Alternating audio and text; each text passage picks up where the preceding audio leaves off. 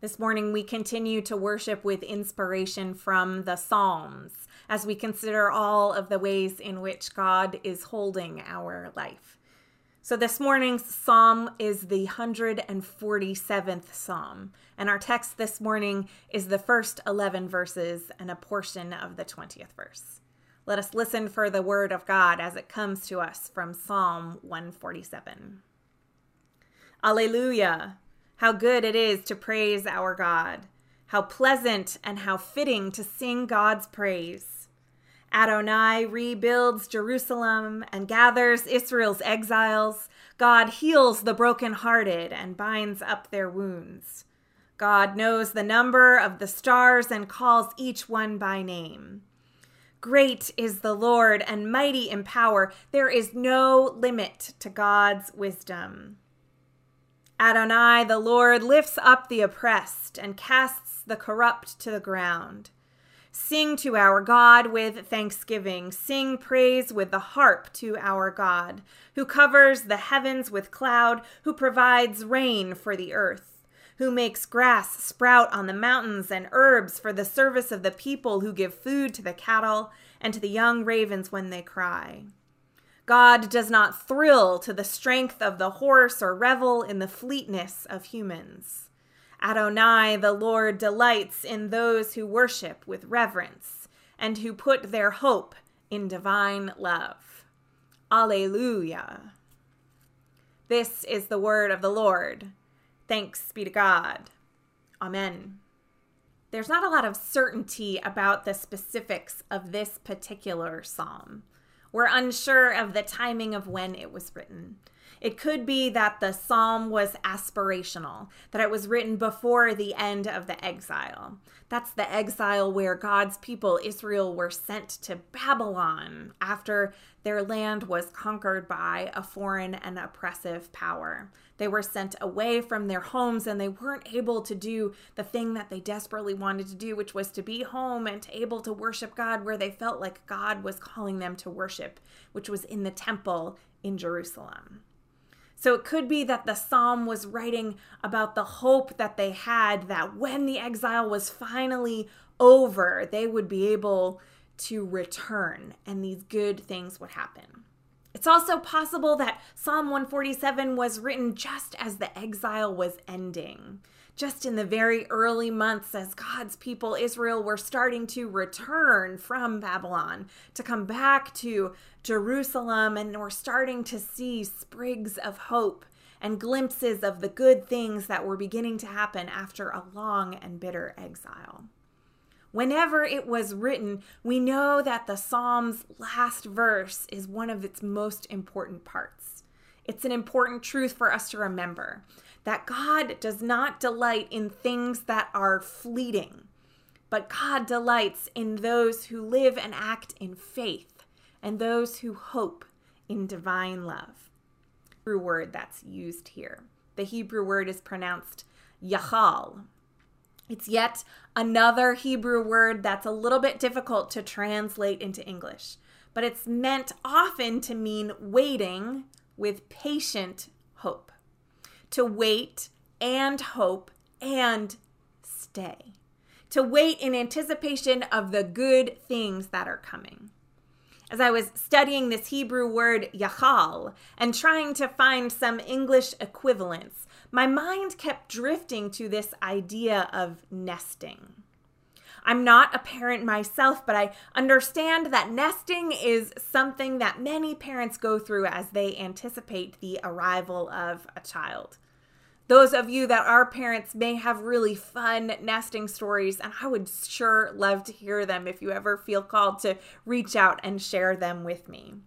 The closest that I can identify to the idea of nesting is some time that Andrew and I spent together over the summer. Many of you know that in 2019, towards the end of the year, Andrew and I went through training to become licensed foster parents. We were anticipating that our licensure would take some time and that we would have a placement sometime in 2020. Well, as last year went, it wasn't until August that we got a call that our licensure was finally complete and we'd be getting a placement. And then, with the red tape of a broken foster care system in multiple states and severely overworked social workers with caseloads that were far too large, and of course that pandemic thing in the mix. It took over a month before our placement actually arrived on our doorstep ready to move into our home. That little more than a month that we waited, I can imagine was a little bit like nesting. We were waiting and anticipating and worrying and hoping and doing a little more waiting. And for me, at least, I can say that it was not always a patient waiting. Patience is not always the first of the gifts that God has given me that I run to practice. There were times when I got really, really frustrated with the waiting, but I can say that it was a hopeful waiting. We didn't know when we were in the midst of it how long we would have to wait, and each day we woke with a new hope. So a quick sidebar, we did eventually receive a placement, and he was with us for a little over 3 months. And it was beautiful, and it was hard, and it was everything in between, which says a lot about what we do when what we're hoping for actually happens and how we respond. And that in itself could be a whole other sermon in its entirety.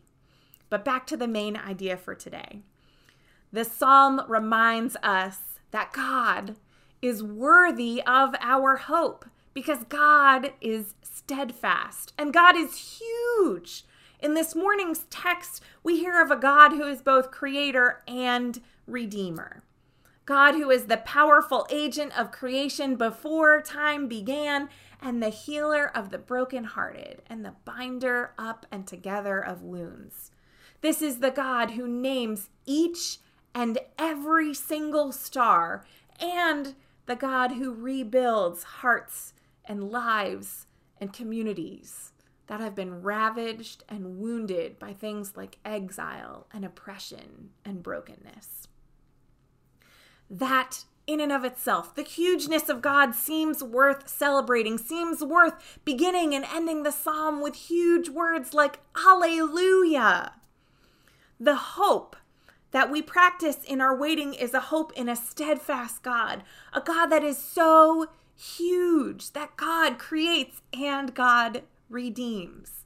That's a hugeness, and that's a God worth celebrating. It's also worth knowing that this is a God that will not let us down.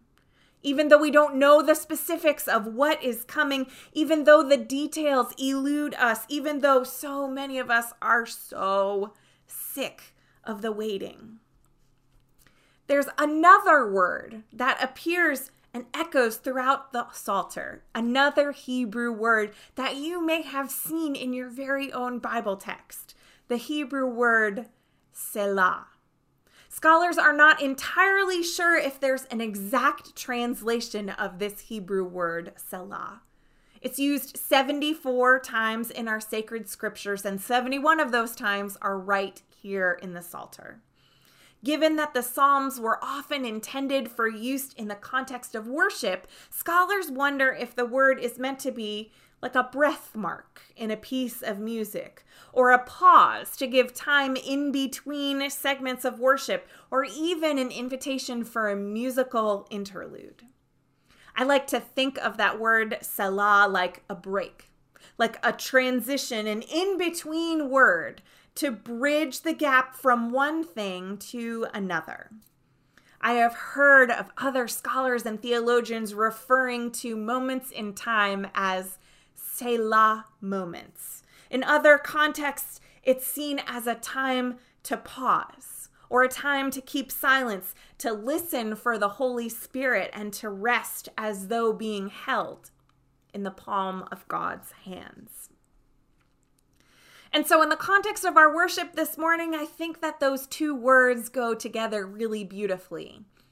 Yachal, the patient, waiting, hoping, staying.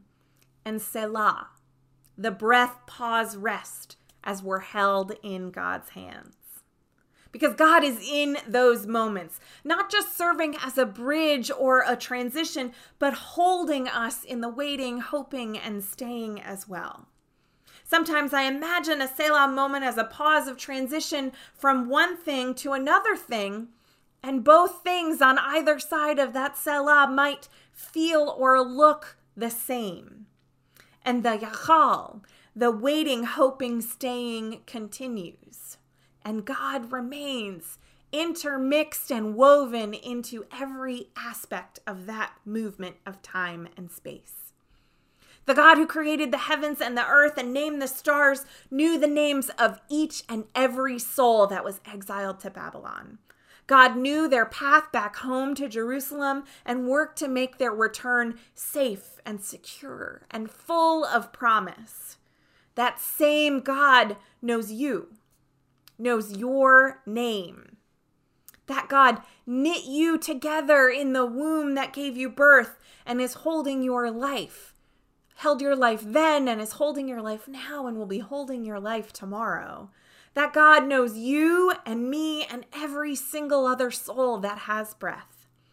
It may be that we are still experiencing some kind of strange in-between time. And it may be a Selah moment, a breath, a pause, a transition. And it may last longer than any of us think that we are prepared to wait.